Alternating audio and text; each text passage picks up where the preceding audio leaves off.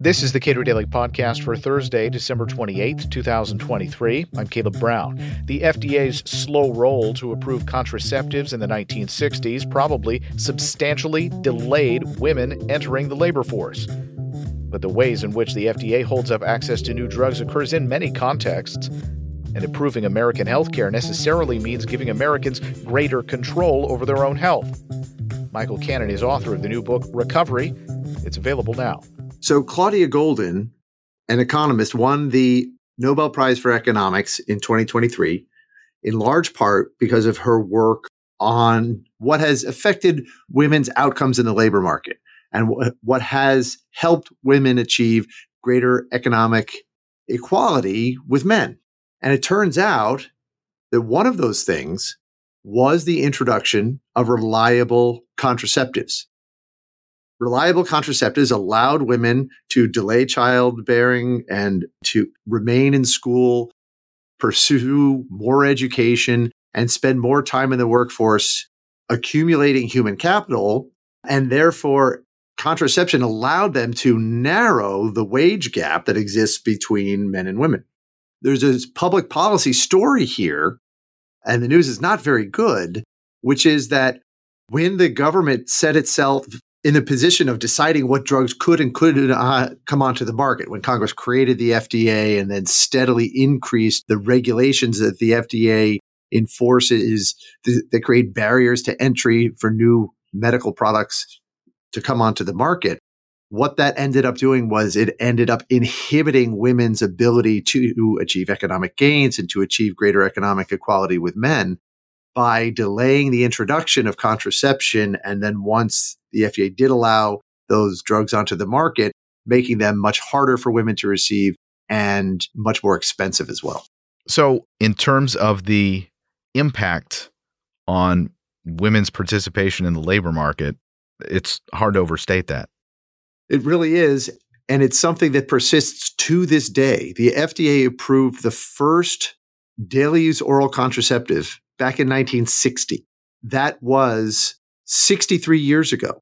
And even though daily use oral contraceptives, the pill, is available in 100 countries around the world without a prescription, the FDA still, with only one exception that was very recent, the FDA still requires all women who want to use the pill to get a prescription from a doctor or from some other clinician if your state allows it.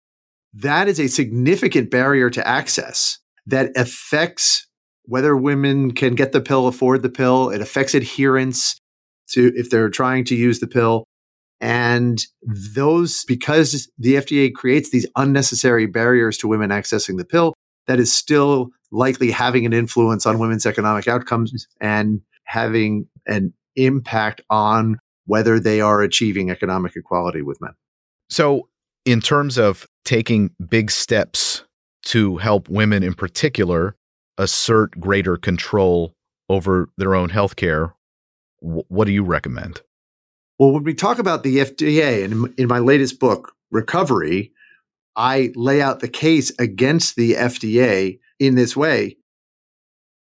The FDA can go wrong in one of two ways. It can either let an unsafe drug onto the market, or it can erect barriers to new drugs that are so high that very few unsafe drugs get on the market, but the barriers are so high that the FDA ends up delaying the introduction or suppressing the introduction of helpful drugs so that patients end up suffering that way. And all of the research, as I explain in the book, all of the research that economists have done show that the FDA is regulating in the zone where that second type of error, what we call type 2 errors, where the FDA is blocking access to beneficial medicines, vastly outnumber the type 1 errors where unsafe drugs are making it onto the market. And the FDA would save more lives and improve health more if it regulated less. We usually we tell this story in terms of the impact that FDA regulation has on health. And it's natural that we should do so because that's what medicines are supposed to be doing. They're supposed to be improving people's health. In the case of contraception, though, there's an additional element, which is that it is affecting labor market outcomes for women, that it is affecting women's equality. It's not just the impact on the FDA is not just having a negative impact on women's health, although it may be when it comes to the FDA's regulation of contraceptives. It is also impacting women's economic outcomes and economic equality with men because it is making it harder. The FDA is making it harder for women to access this incredibly important medicine that has had such a huge impact on women's economic prospects. Has the FDA given, I mean, it seems like perhaps it should be an apology for not approving more contraceptives to be over the counter? Being the FDA means never having to say you're sorry. The FDA bottles up drugs decade after decade, pricing them out of reach of the American people and suppressing the introduction of drugs. So we don't even know which drugs we have never seen because of the FDA. And even when the FDA does something that virtually everybody agrees was a terrible move that harmed public health, like blocking for weeks or months reliable COVID tests at the beginning of the COVID-19 pandemic, where other countries were approving these things and getting them out onto the market so that they could do screening and containment efforts. We couldn't do that in the United States because the FDA blocked all of the effective COVID tests. Even when the FDA does something like that, the agency never has to apologize. They just say, well, we were just thinking of the public and we had very high standards, when really it turns out that their standards are not high. They're actually very low and self-serving. But no, the FDA never apologizes for these sorts of things. And frankly, I don't need an apology. It would be nice. I don't think that that's the most important thing. I think the most important thing is just to get rid of these barriers to beneficial medicines, including both the pre-market approval requirements that the FDA imposes on new drugs, but also prescription requirements, because the FDA imposes so many unnecessary prescription requirements that then end up blocking access to necessary medicines. So among the options for women who would like to take advantage of the pill, there is one that is over the counter. That's right. The FDA did recently announce that it was moving the so-called mini pill from prescription-only status to over-the-counter status. Or to be more precise, the FDA is not the final authority on whether something is a prescription drug. The manufacturers can decide to attach a prescription to it. So the FDA doesn't get to command them to make it over the counter. What the FDA does is it removes the prescription requirement that it imposes. And the FDA has done that for one form of oral contraception, what we call the mini pill. But there are still many forms of oral contraception out there for which the FDA still requires a prescription. The FDA has similarly removed the prescription requirement for one form of the drug naloxone, which reverses opioid overdoses. It still requires prescriptions for other forms of that drug. And there's really, not only is there no justification for those prescription requirements for those particular drugs, there's also no justification for the FDA to have this power, because the examples of naloxone and contraceptives are really emblematic of how the FDA abuses and misuses this power, requiring prescriptions where they are not necessary, where other countries do not require them, and in a way that ends up harming people's health rather than improving people's health. I mentioned before that there are more than 100 countries around the world where women can buy oral contraceptives without a prescription.